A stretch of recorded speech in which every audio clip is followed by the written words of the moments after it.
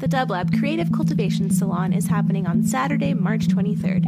This rare fundraiser event will feature special guests, live performances, and carefully curated DJ sets in the inspiring and creatively stimulating offices of Cargo Collective in Frogtown. More information will be coming to the airwaves soon.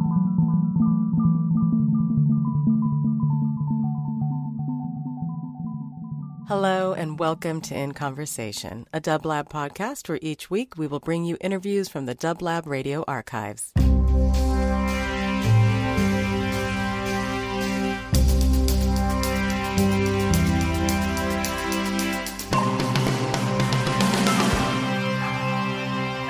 Hello everybody.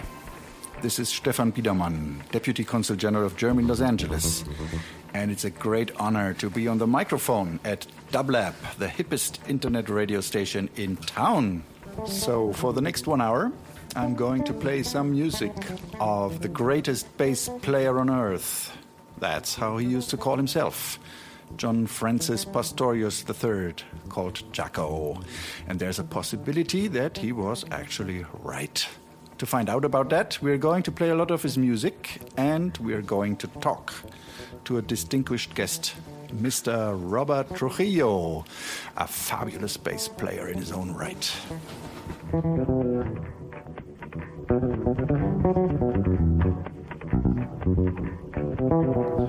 Hi, Robert.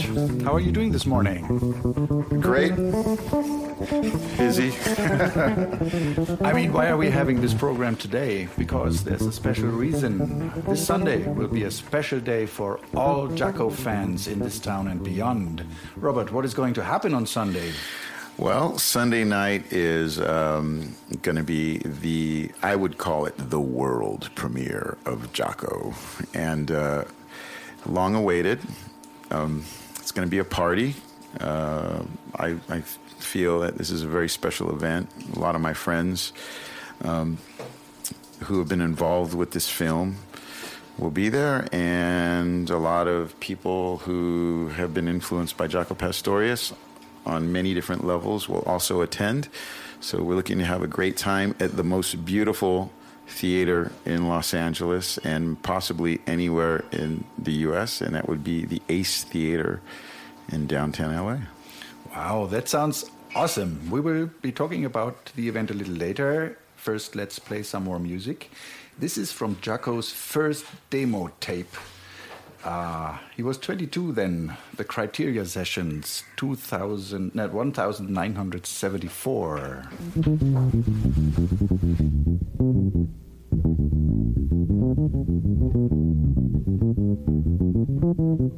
So this track was Donna Lee, a bebop tune of Charlie Parker, played on the saxophone originally. I think until 1976, when Jaco's first album appeared on the market, which this track was the opener, nobody would have believed you can play this on a bass. That's true. In fact, as people will see in our film, Bobby Colombi, the producer of Jaco's first solo LP, groundbreaking solo LP, he says that Jaco actually played that for him, and the phrasing was that of a horn player, and he had never ever heard anyone on a string instrument, in a sort of a dynamic way, perform a track like that way, with that unique feel that Jaco was able to get. So he was very impressed.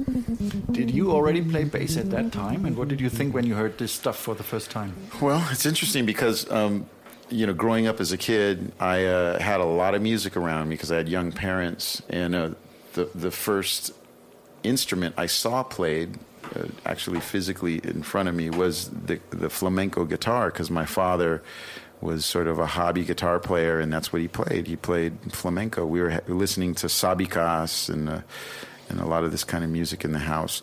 So I guess in terms of the fingering of a stringed instrument, that's what I remember seeing, not with a pick, seeing it be played with the fingers, and that's why I sort of adopted that style of finger technique with the bass. Now, getting into the instrument of the bass, there was a certain point in time in the 70s where I realized that, hey, it is the bass guitar that is moving me, and it was the groove and the funk that really, really took me to another level in terms of my love for the instrument and my love for music that was sort of dominated by that. I realized that it was the drums and the bass that were really exciting to me. Yeah, and those were the years where bass playing was really on the brink of being revolutionized. The Jaco track that hit me first is the one that he played on the second album with Weather Report, also in '76. It's called Teen Town. No, that's not Teen Town. It's a beautiful song, though.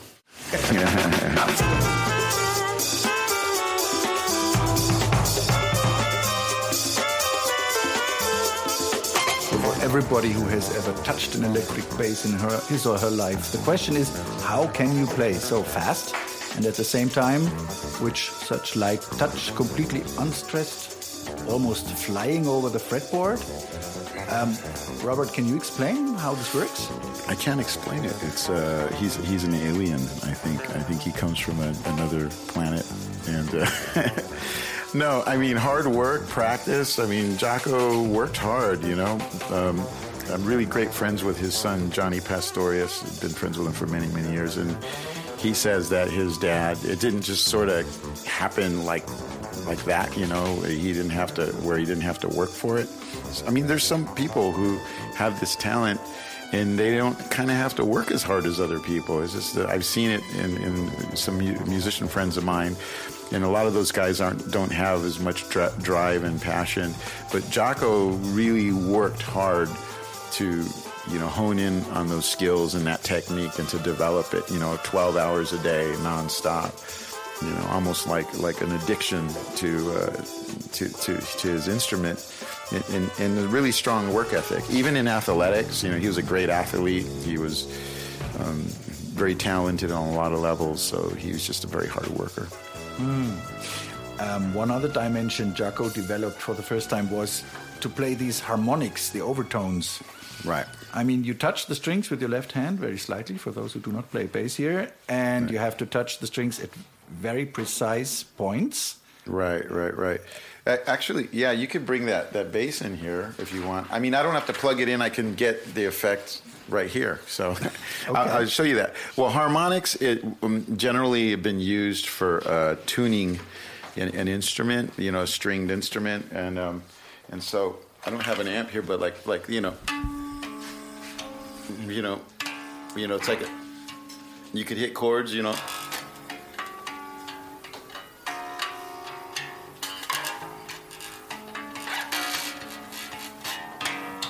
Those are harmonics. So you would tune it. You would tune your bass to, like, you know. So, you know. So check it out. That's not tuned in. So, oh, sorry for that. So then you're tuning here. Oh, yeah. There you go. Or like say, that's not tuned, right? But then you go, oh, that's tuned. Okay, that's tuned. So there you go.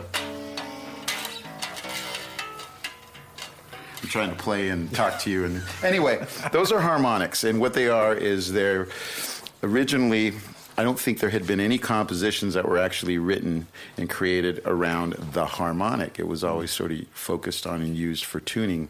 And when Jaco heard the harmonics, it spoke to him. He was like, well, they're notes. Why can't there be chords in that? Why can't there be melody in that? You know, and when I first heard this composition, which was incredible, called Portrait of Tracy, that really changed my life, because suddenly you had these notes that were used for tuning became compositional. And what was so great about this particular song, which I assume you're going to play here shortly, is that it's kind of like back in 1979, I think it was, when I first heard Van Halen, Eddie Van Halen from the band Van Halen, of course. He played a song called Eruption, and it was really a solo piece. And he did this thing called a hammer-on, and I was like, what is that? What kind of instrument is that? I thought it was a synthesizer. Same effect I got with Jaco in Portrait of Tracy. I was like, what instrument is that? Because I can't figure this out.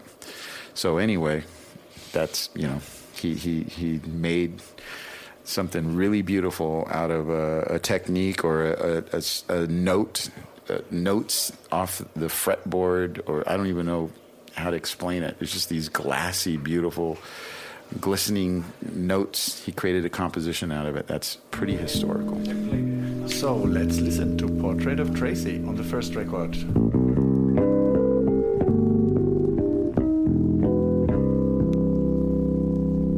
So Jaco played with Weather Report from 1976 to 82.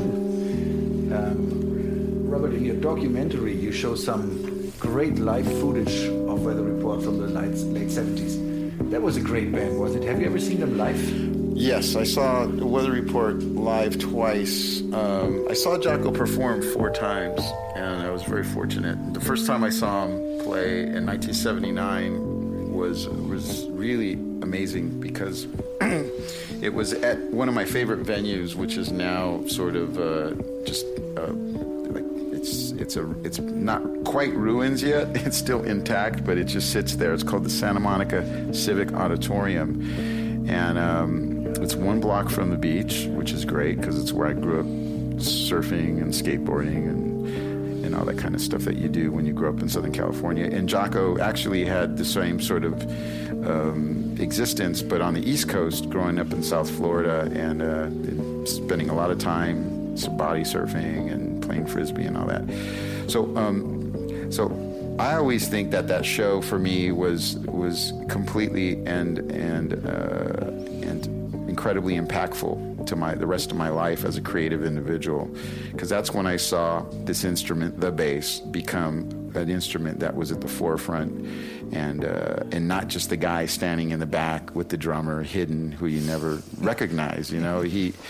He really controlled the audience that night. There was so many different types of people. I mean, I saw friends of mine that were like kind of skateboarders and those characters and that tribe from Venice Beach. But then I saw a lot of these jazz characters and these heavy metal people and these punk rockers. So it's a very diverse audience. And, I remember him putting his bass on stage and then sliding into it like he was sliding into home plate. And, American baseball, we have... you slide into the bases, and that's what Jaco did. He was a huge baseball fan. So the energy and the excitement in the room that night was crazy. I remember John Belushi was there, and at the time, Saturday Night Live was really, really a big deal. So he was, what I would imagine, he was probably holding court and having a great time and just really embracing the energy of the room that night and controlling it too. So that was a life changer for me. But that would have been Weather Report, yes. Mm-hmm. I also saw him at the Hollywood Bowl the next year.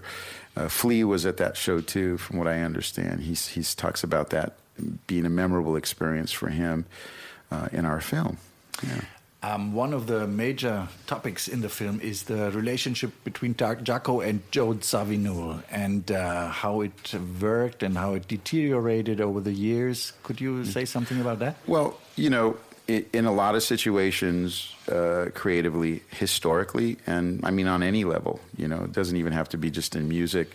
You have this brilliant connection, and oftentimes there's maybe an individual that you look up to, and it's just, wow, there's such a powerful person. Joe was a very powerful person. He was also a musical genius, and he came up with Cannonball Adderley, and I mean he's on Bitches Brew, what more can you ask for, to be a part of that contingent. By the way, Bitches Brew is Miles Davis's groundbreaking, batch of songs, and he's a very powerful, old school individual who. Who really, really came up the hard way. I mean, his life was no easy sort of bed of roses, So he had a hard edge, very hardworking man, and Jaco really looked up to him, almost like a father figure. So he would always embrace Joe's positive words or negative words, either way you look at it. And I think that Jaco at the same time had a lot of confidence in what he was doing, and he was very strong-willed as well. So you had these two guys that were very competitive, strong-willed, hard-working, that quality that's very hard-working on all fronts. They play ping pong, and even playing ping pong, they were incredibly competitive. Joni Mitchell tells stories about how just every stroke with the paddle was like, Wimbledon, a classic Wimbledon match or anything, backhands, forehands. It was a very competitive nature, and they took that to the stage even, where it was competitive on stage. So I would imagine there was a lot of emotions for Jaco connected to his sort of master idol, the person he looked up to the most, musical genius, and Joe Zawinul. And that, over time probably created a lot of tension within their relationship within the band and everything. But that happens in life all the time. You look up to somebody, and at a certain point things change, and sometimes it tears your heart out. And it can be a sad thing, and there's other times where when you get like with your father sometimes, when he gives you that sign of approval, or he that affectionate moment in anything you do, you're just like on top of the world. And I think that meant a lot to Jaco in their relationship, and coming up with Joe for a long time. So there's a lot of energy there, and we share some of that in the film. So here we have a track from the last album that they both did together, Weather Report. The album was also called Weather Report, 1982, and the track is called Dara Factor 2.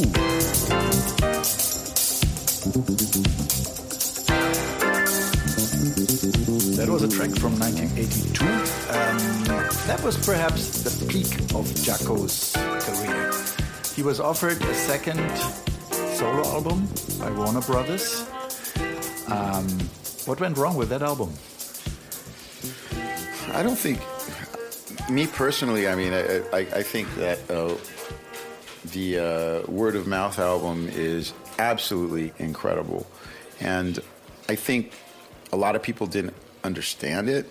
At that time, jazz, rock, people called it fusion, but that music was very popular. It was an exciting time for that music, but labels, they at times had their hand in a lot of things, and they tried to have their hand in things creatively, obviously on a business level, so it sort of revolved around that. And Jaco, he didn't make a one-dimensional album, and I think that this album confused the label, and they had a problem with it, and he had a problem with them having a problem with it, and so on and so on. And there's a lot of stories that revolve around the energy of that album and the energy on the business side too. And it was a very difficult time, I think, for him. I saw that tour, actually. I went to the Dorothy Chandler Pavilion, and I actually saw the Word of Mouth Big Band. And yeah, it was very different. It was very different than Weather Report. I can honestly say, when I saw it live, I didn't quite understand it, because I was used to seeing him with a smaller, band. The focus was different. His role in that band, I felt, was different. And with Word of Mouth, it was really about the compositions, and I appreciate that much more now. I really do. So sometimes I think with Jaco's music, in any music, you realize years later how magnificent that is. You don't always get every bit of it, and then later on in life you go, man, I get it. Like Crisis, for instance. It's like, what a great song. It's like, that was ahead of its time. He was doing something with the instrument at that time, with that musical piece, that was way ahead. You only got that from people like, Zappa was doing that, there's been, even punk bands do that. We're doing that too. You can't quite gauge it, and all of a sudden it goes, yeah, I get it, and, that's what I love about him. He's a daredevil. In the film, somebody says that this Crisis, this track, was considered by the record company as a killer. People said, if people start listening to that song, they won't listen to anything else. So you cannot start with that track. Well, you know what? That is what is so punk about Jaco. You know, you go against the grain, you know, you take chances, you know, you stir it up, you know, and get people to think, challenge people. And I believe that is really a track that's slapping people in the face, you know. Get ready, you're about to go on a journey, my journey, and that is Crisis. So here we go, let's play. Well, Jaco's journey.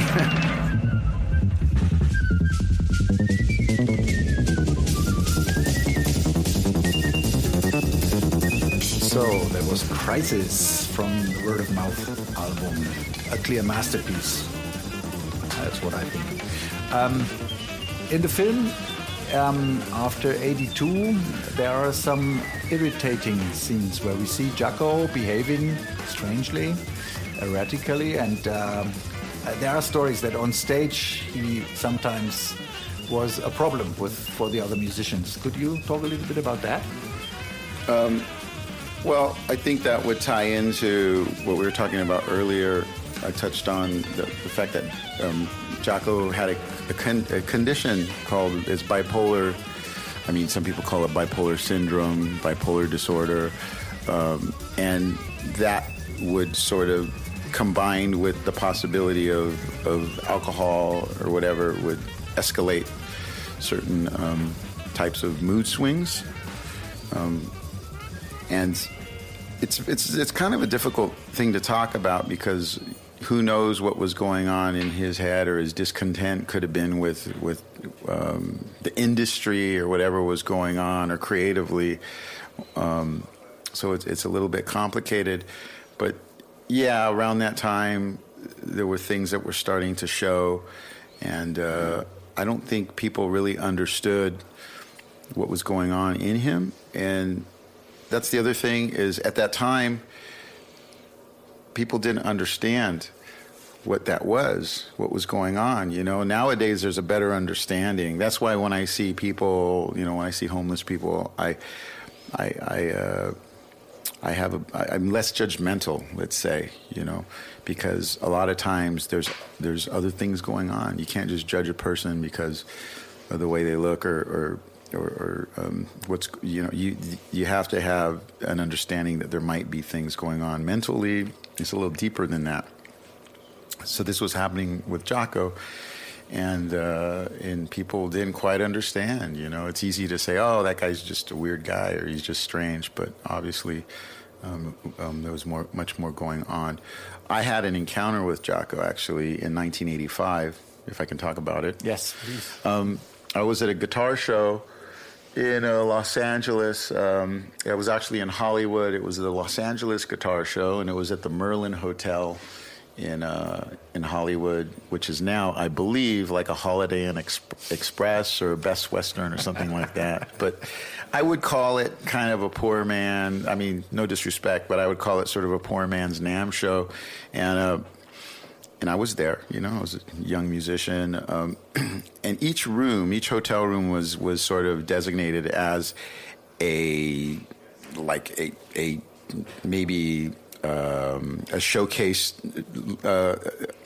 kind of a showcase room for a particular product, or a guitar company, or an amp company, or whatever.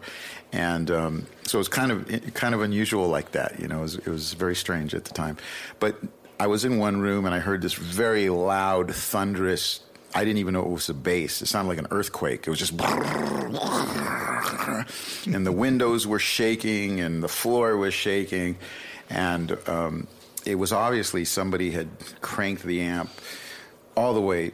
You know, if there was an 11 like in Spinal Tap, this was like a 13. I mean, it was insane, and I was the closest to the room where this was coming from, this noise. So I walked in there, and it was Jaco, and he was there. It was just him and like the rep from that particular company in that room. I imagine it was a bass company because the guy was handing him a couple of basses. And I took a knee. I didn't even say anything. I just kind of took a knee about 10 feet from him or less.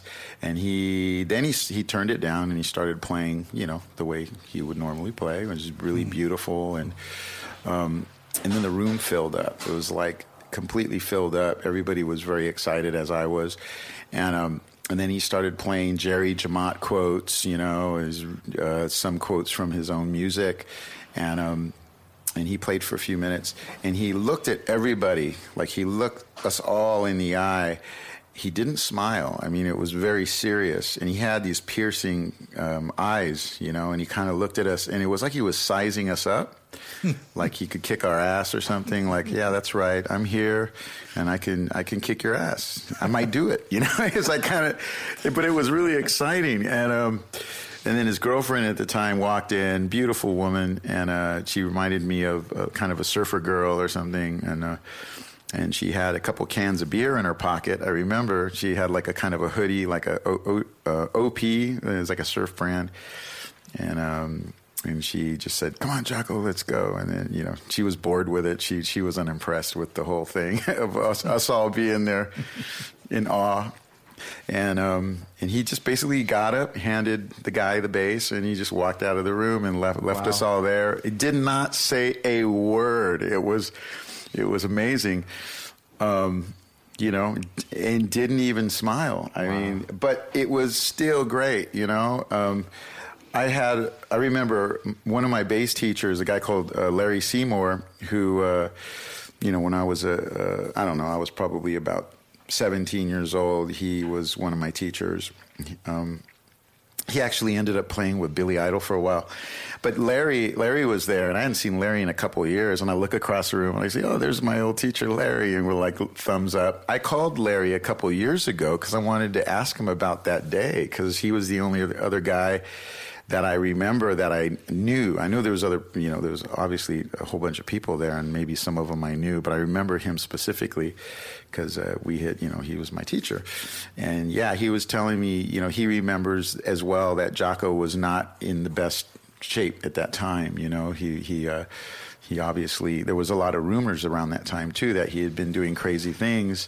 And, he seemed fine when I saw him. He didn't look bad or anything. He wasn't playing bad. He was playing great, but there were a lot of rumors around that time.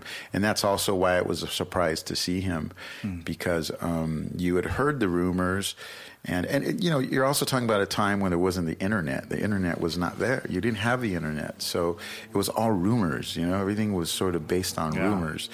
That was the thing when I first discovered Jaco. It was, again, rumors. It was like, who's this guy everyone's talking about? I heard about Stanley Clarke, and because fusion was so big and bass was really becoming a prominent instrument in the late 70s. So when Jaco came on, it was like, there's this guy called Jaco. He looks crazy. I mean, he looks so cool, and you saw pictures of him.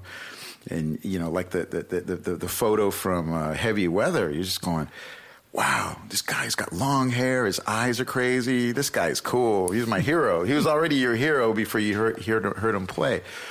And, anyway. I was going through a lot of music for preparing this, and I was looking for, let's say, one of the moments where he cranked up his amp. Of course, obviously, there's not so much documented, but there is a bootleg with Rashid Ali, the drummer. It was recorded for French radio, and in one piece, it's called Purple Haze. Obviously, he does exactly what Robert described. Let's listen into that.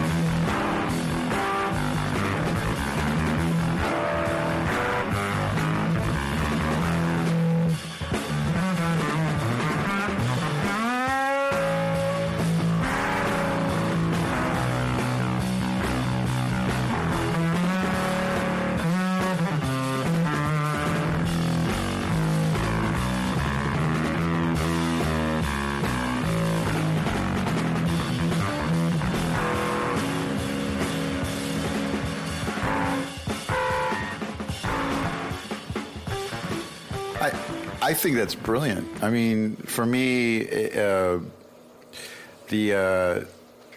kicking in the distortion. I mean, that's a metal moment.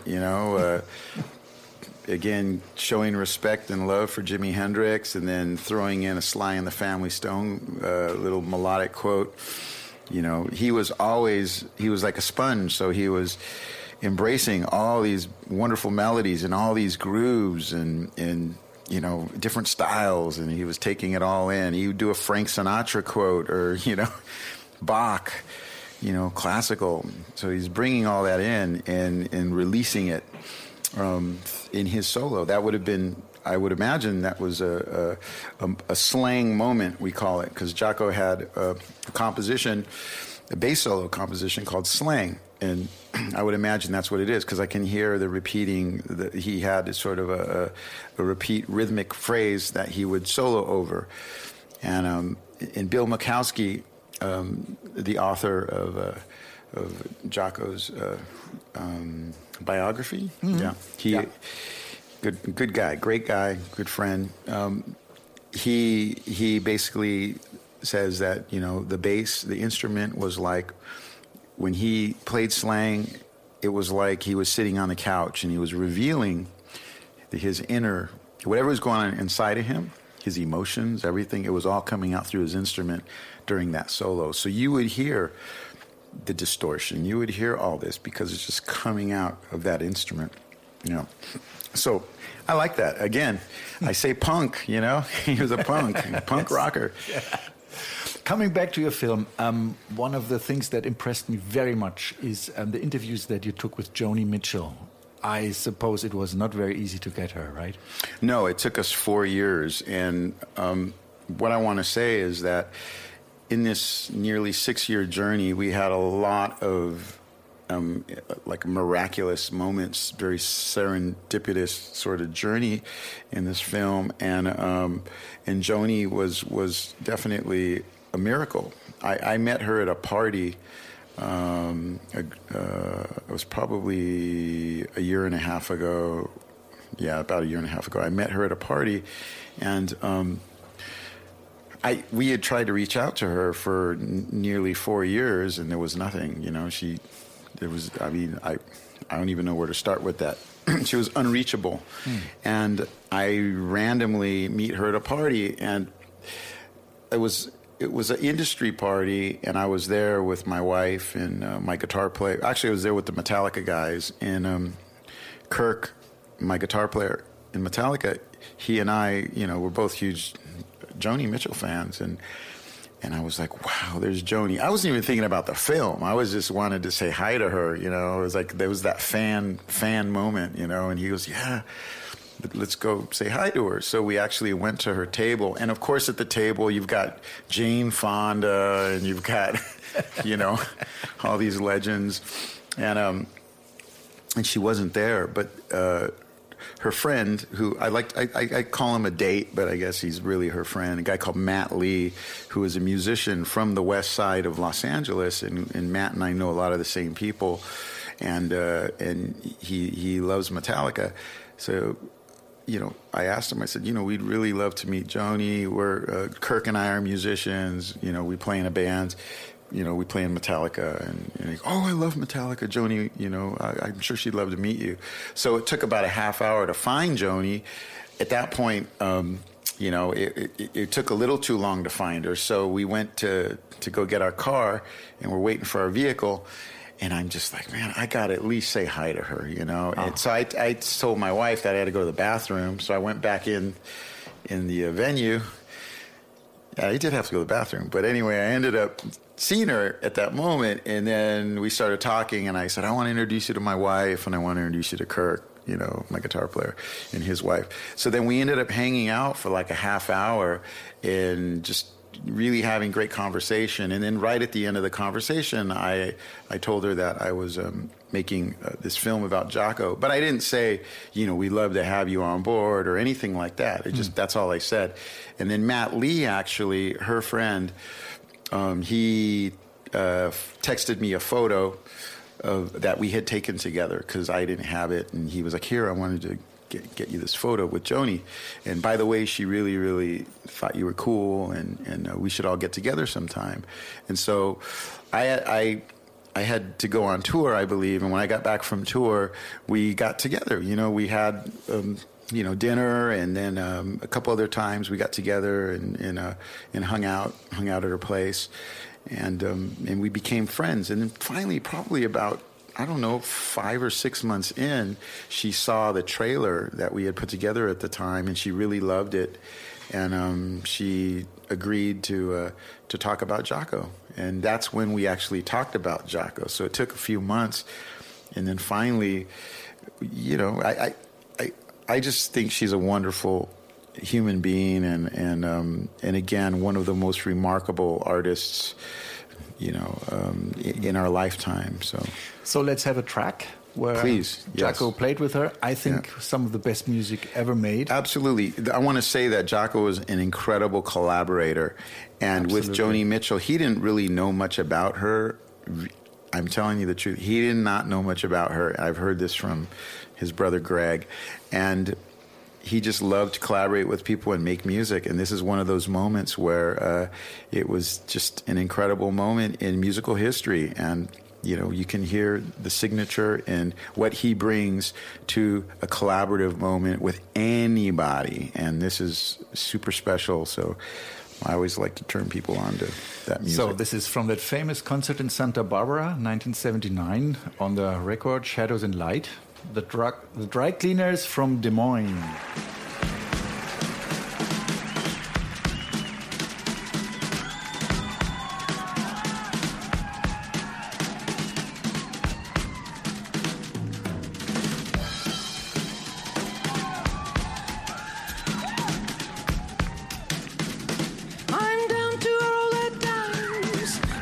The slot that's hot.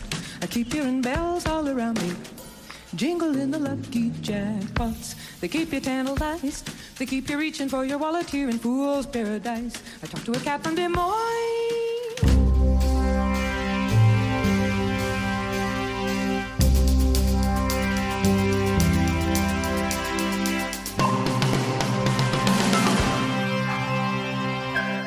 In Conversation was produced by Dublab, a nonprofit radio station broadcasting live from Los Angeles since 1999. Sound editing and theme song by Matea Bain. For more programming, visit dublab.com. And thank you for listening.